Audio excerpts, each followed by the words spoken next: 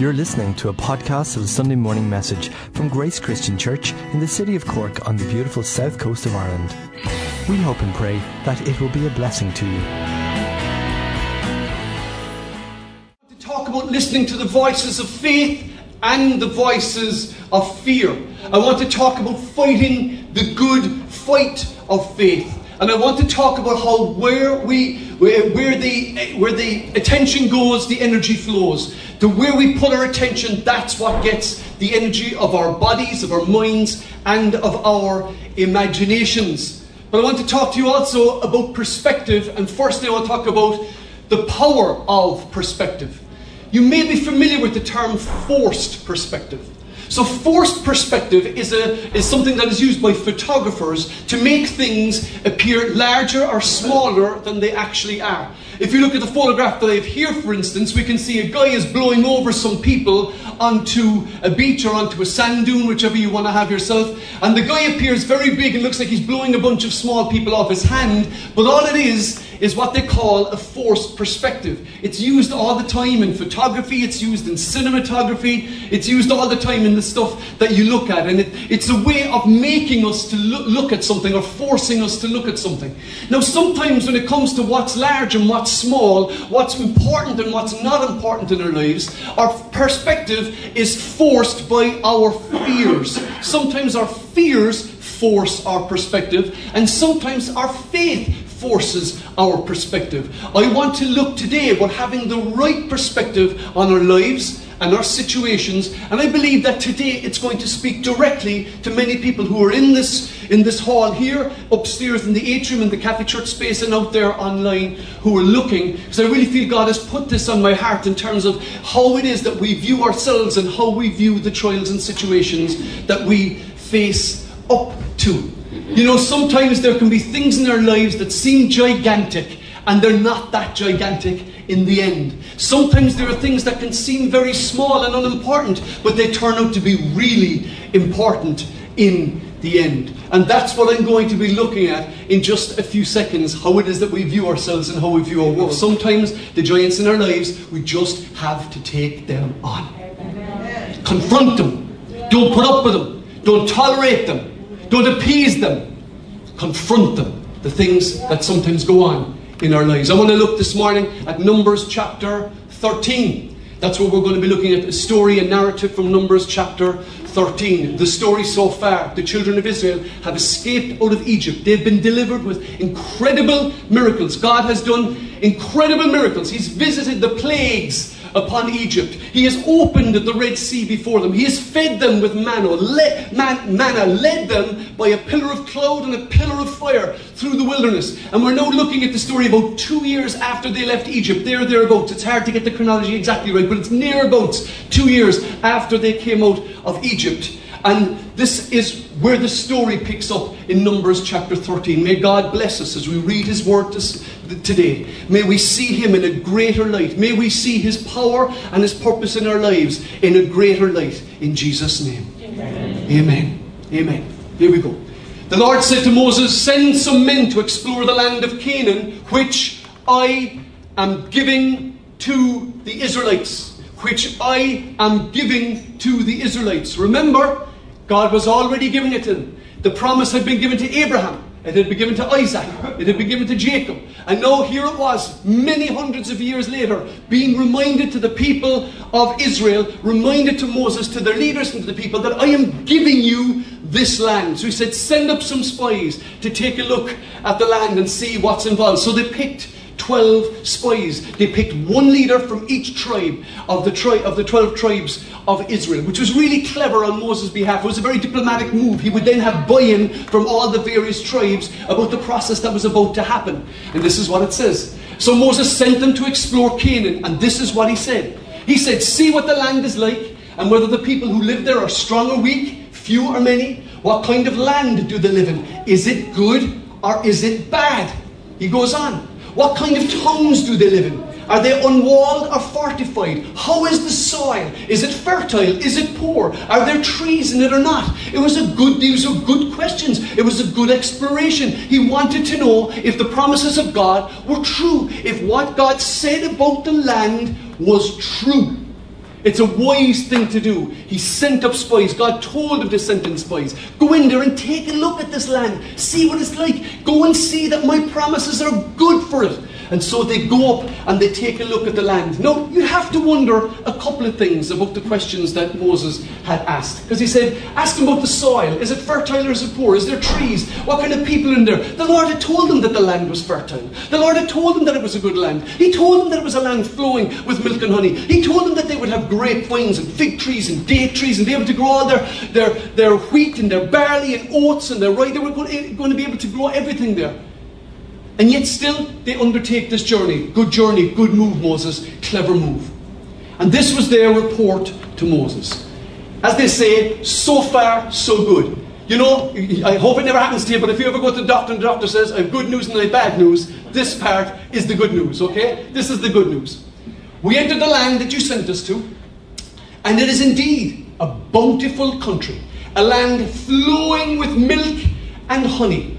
And Moses said to the Israelites, no, don't go to Ireland, go to Israel. A land flowing with milk and honey.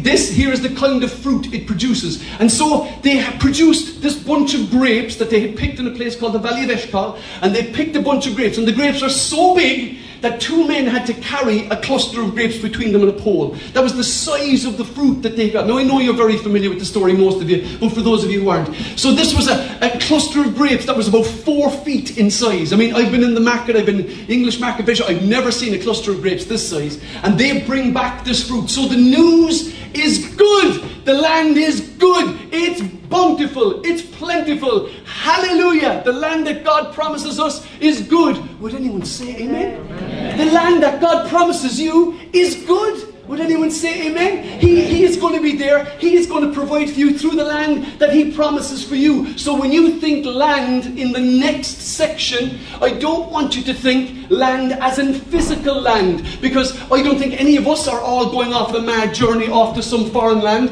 The land that you read about here in this application for us as we look at it is our lives. Our lives. The land that God has promised to us, the part of our lives that we have yet to take is good, and God's provision will be there for us. Amen? Amen. And then something happens.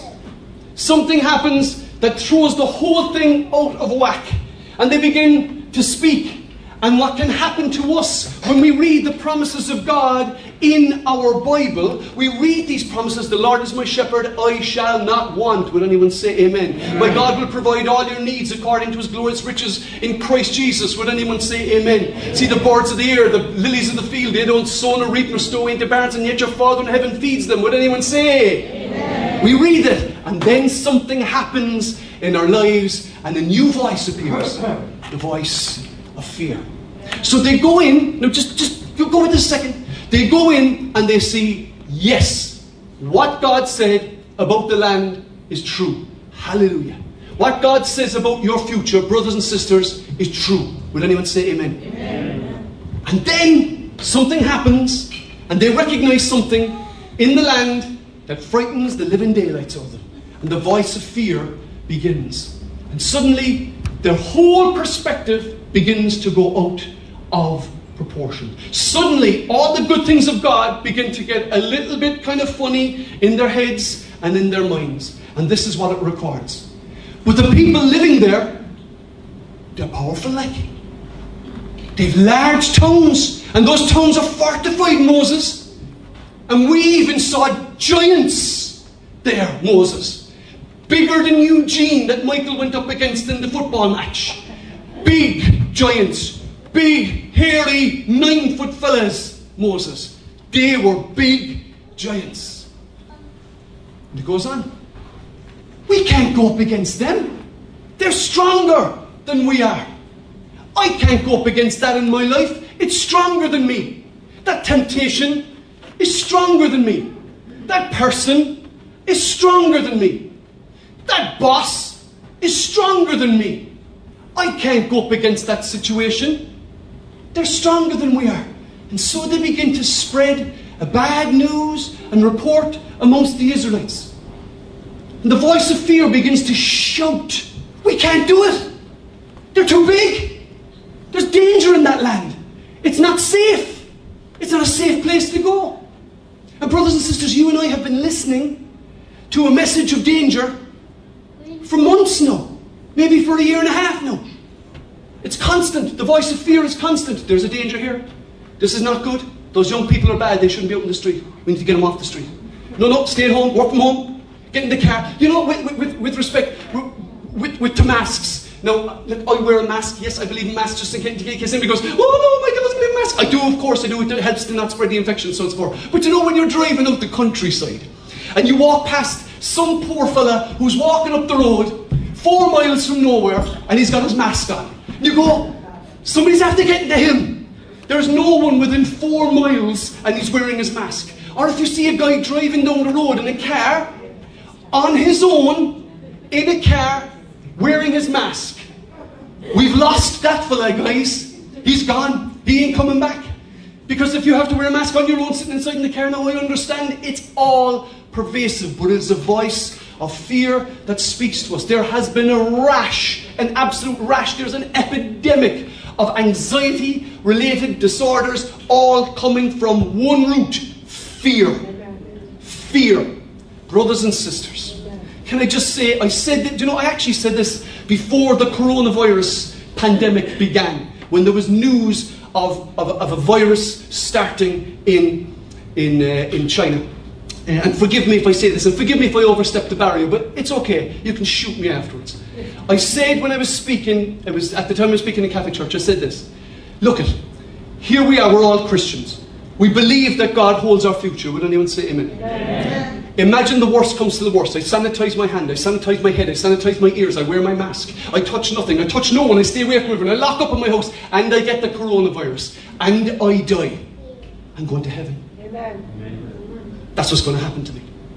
And Christians for generations were people who didn't pay too much attention to danger, but went into danger anyway because that's what they believed God wanted them to do. I just want to say, the point I really want to make is this: brothers and sisters, don't be continually listening to the voice of fear. Don't continually listen to it, because it will stunt your growth, it will stunt your faith, and it will hold you back from achieving all that God wants you to do. And these guys began spreading this bad report. Yes, the land is good, but there's danger here. There's danger in the land. Yes, we know there's danger in the land. I got out of bed this morning, there was danger before I turned on the coffee machine. Danger is part of life. Would anyone say amen? Amen. But God is good. Amen. All the time. Amen. All the time. Amen. They go on. The land we travel through will devour anyone who goes to live there. It'll devour them. All the people we saw there were huge. Bring my mic away from my mouth. They were huge. All the people we saw there were huge. No, they weren't. No, they weren't. You mean you saw huge babies? Yeah, the baby was 6'4". No, they weren't. All the people that you saw weren't huge. You see the exaggeration that begins to kick in when we begin to nurture our fears? Everyone is talking about me. No, they're not. Bad news. They all think that they don't. Everyone thinks that they don't. They'll all be talking about me. No, they won't. Brothers and sisters, let's not let imagination and exaggeration take over our lives. All the people we saw there were huge. It was a lie. It just wasn't true. But it was being reinforced by the other 10 guys who said, yeah, they're all huge, they're all massive. And they went from 9 feet to 19 feet, a little doubt, as the stories went on. But you could see how they began to see the world. And this is the best one. We even saw giants there, the descendants of Anak. And this is where it gets to the punchline. Next to them, we felt like grasshoppers. And that's what they thought too. They looked at us and they thought that we were like grasshoppers. So brilliant. Moses said, I sent you up to the land of spies, and you come back as psychologists and mind readers. Because now you know what the people of the land are thinking. They're thinking, oh, you're just grasshoppers. How do you know what someone else is thinking, brothers and sisters? I love my beloved mother-in-law. And I think I've told this before. My mother-in-law met somebody that she had worked with for a few years, and they hadn't been in communication for a few years. So when she met this person, May is my mother-in-law. She's probably going to watch on YouTube later. God bless me. She met me. She said, May, you must think I'm an awful woman. I haven't seen you for 2 years, and I never made any attempt to contact you. You must think that I'm an awful woman. To which my mother-in-law, May, said, actually, to tell you the truth, I spend an awful lot of time not thinking about you at all. Don't assume what other people think about you. Don't assume it.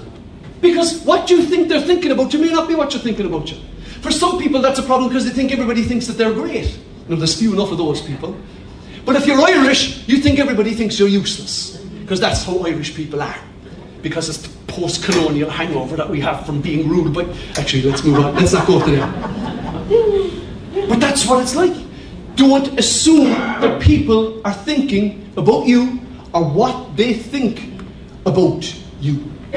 They're probably not thinking about you at all. These giants, what were they thinking about the spies? Well, what was the rumour? The rumour was that a vast army of people had left Egypt by miraculous power, and that God was with them. Yahweh, their God, was with them and was performing miraculous signs amongst them, and so that they far were greater than the sum of their parts because their God was with them. That's what the people of the land were hearing, and that's what they were thinking. And we can get to that on another occasion, because it literally says the hearts of the people of the land was melting when they heard that the Israelites were coming. Next to them, we felt like grasshoppers, and that's what they thought too. And sometimes next to our situations, our trials, whatever it is that we face, the challenges we face, let's call them challenges, we can feel like grasshoppers compared to the challenges that we face. But that is not the correct perspective, and that is not the correct proportion. The question is, what are you looking at? Because there is a rule in psychology, there is an effect in psychology that is also true of faith and spirituality, and that is this. It's called the focus effect. It depends on what you look at. The more you focus on something, the bigger that issue becomes. The more you focus on a small thing, the bigger it becomes. It's like when you look through a microscope. I don't know if any of you ever looked through a microscope. You look at something that is just not visible to the naked eye, yet when you look at it through a microscope and you focus on it and you concentrate it can seem actually quite big until you turn your eyes away from it. What are you looking at? Are you looking at the blessings? Are you looking at the power and the size of God? Or are you looking at the problems and the power and the size of the giants and the challenges in your life?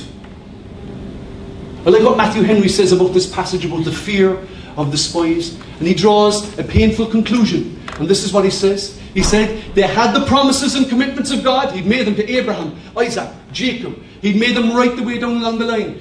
They had the promises and commitments of God. To say, we can't do this, was almost to say, God can't do this. That God is not able to make his words good.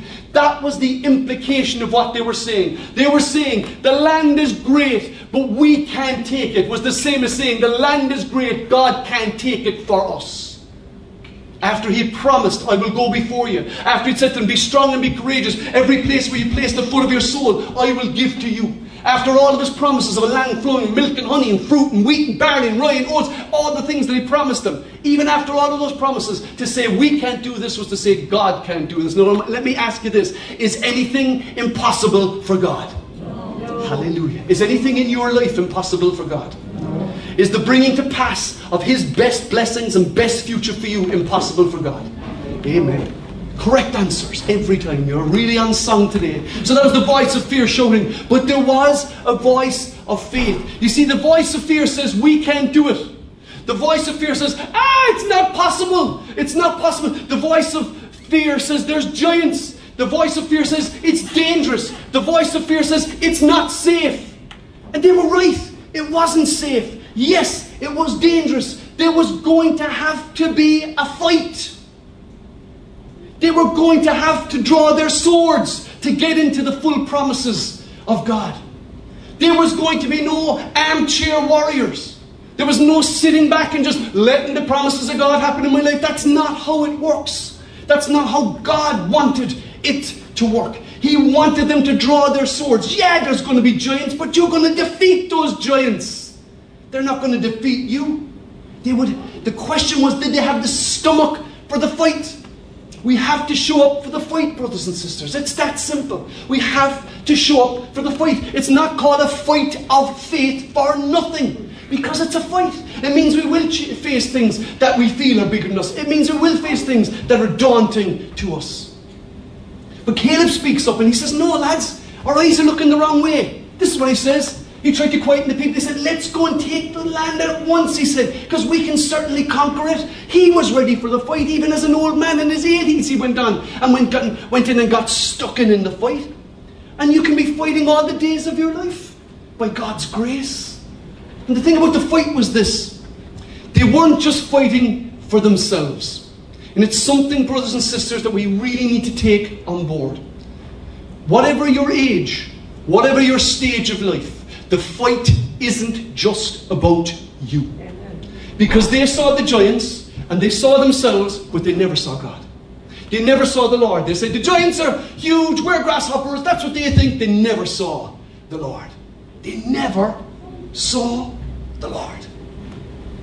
There was going to have to be a fight. And the fight, brothers and sisters, is not just about us. It's about us, yes, but it's also about our children and our children's children, and it's about our cousins and our neighbours and our friends and our workmates. And when we fight the good fight, it encourages them, and they see something going on in our lives that makes us different from the people who capitulate and they give up. The fight is not just about you. Do you have to fight in faith? Some people think, no, you just have to accept. Jesus had to fight. He had to resist even his own disciples who said, Lord, this will never happen to you. And he had to say to Peter, get behind me, Satan. Come on, Satan, get behind me. What are you saying? This is a fight. He had to fight. He had to face the high priest. He had to face the Garden of Gethsemane. He had to face the cross. He had to face the fight. That is how he became a conqueror. We sang about it just a few minutes ago. And because he's a conqueror, we will be a conqueror. Amen? Amen. And of course, there was a pushback. The guys, but the other men disagreed, who had explored the land with him, disagreed. They said it wasn't possible. Now, here is the worrying thing to me about this story, and the worrying thing that I see sometimes at work, even in my own life. All of these men saw the same land, they saw the same fruit, they saw the same people, they saw the same cities, they saw the same walls, and they saw the same giants. 10 of them reacted with fear. 2 of them reacted with faith. Keshbiog, a little question. What are you listening to? What voice are you listening to in your life? Is it the voice of faith or the voice of fear for your future? Because the voice of fear will rattle its sword in your sleep. It'll come against you in bad dreams and in perceptions of reality that are not God-given.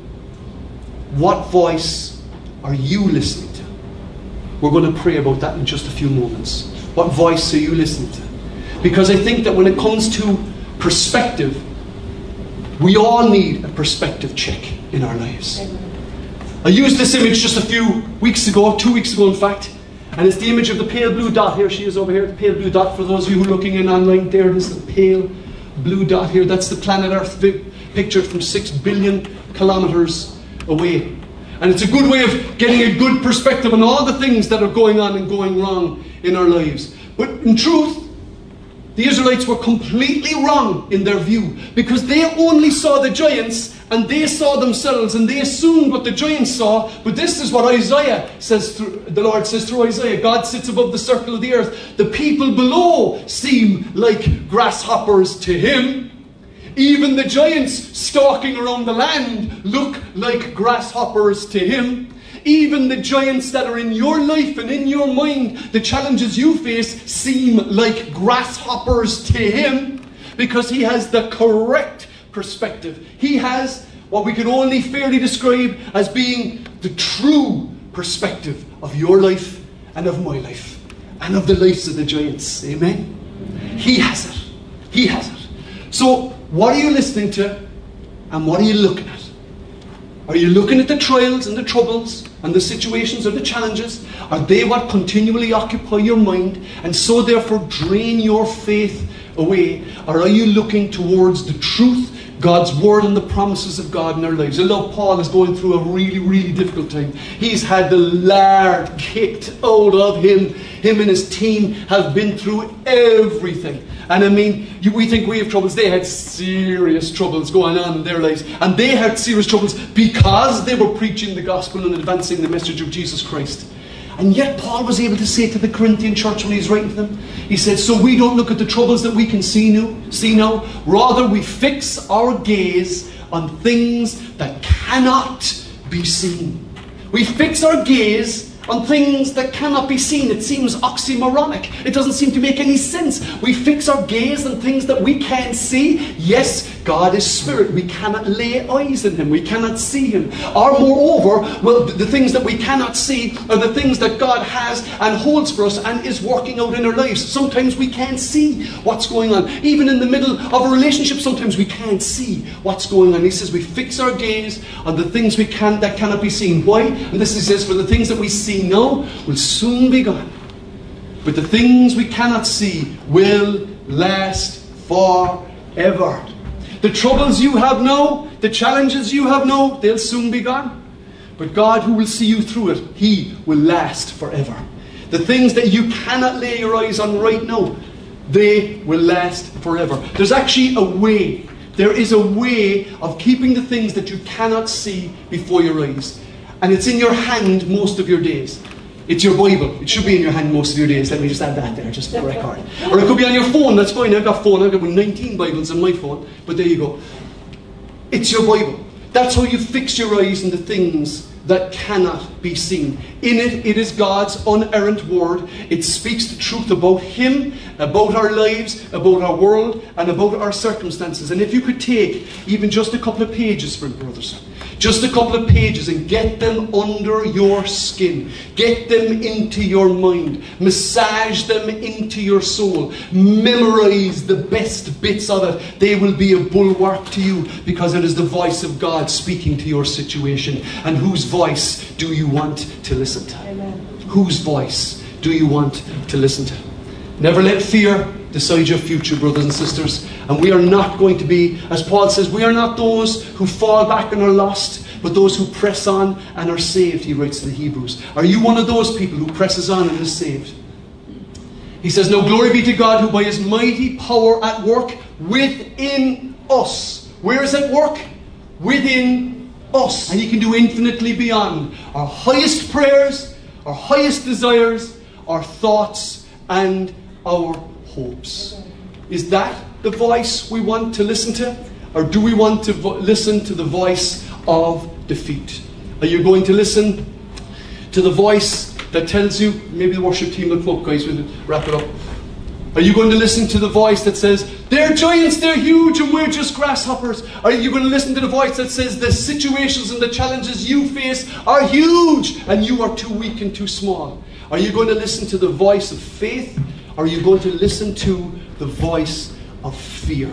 Because the voice of fear will defeat you. It will defeat you. It will frustrate you. It will stop the good things God wants from happening in your life because you will back away from the test and the fire. Or will you listen to the voice of faith that says, through our God, we can do mighty things because he has trampled down our enemies. If we're going to listen to the voice of faith that says, it is finished, are we going to listen to that voice? Are we going to listen to the voice of faith that says the battle belongs to the Lord?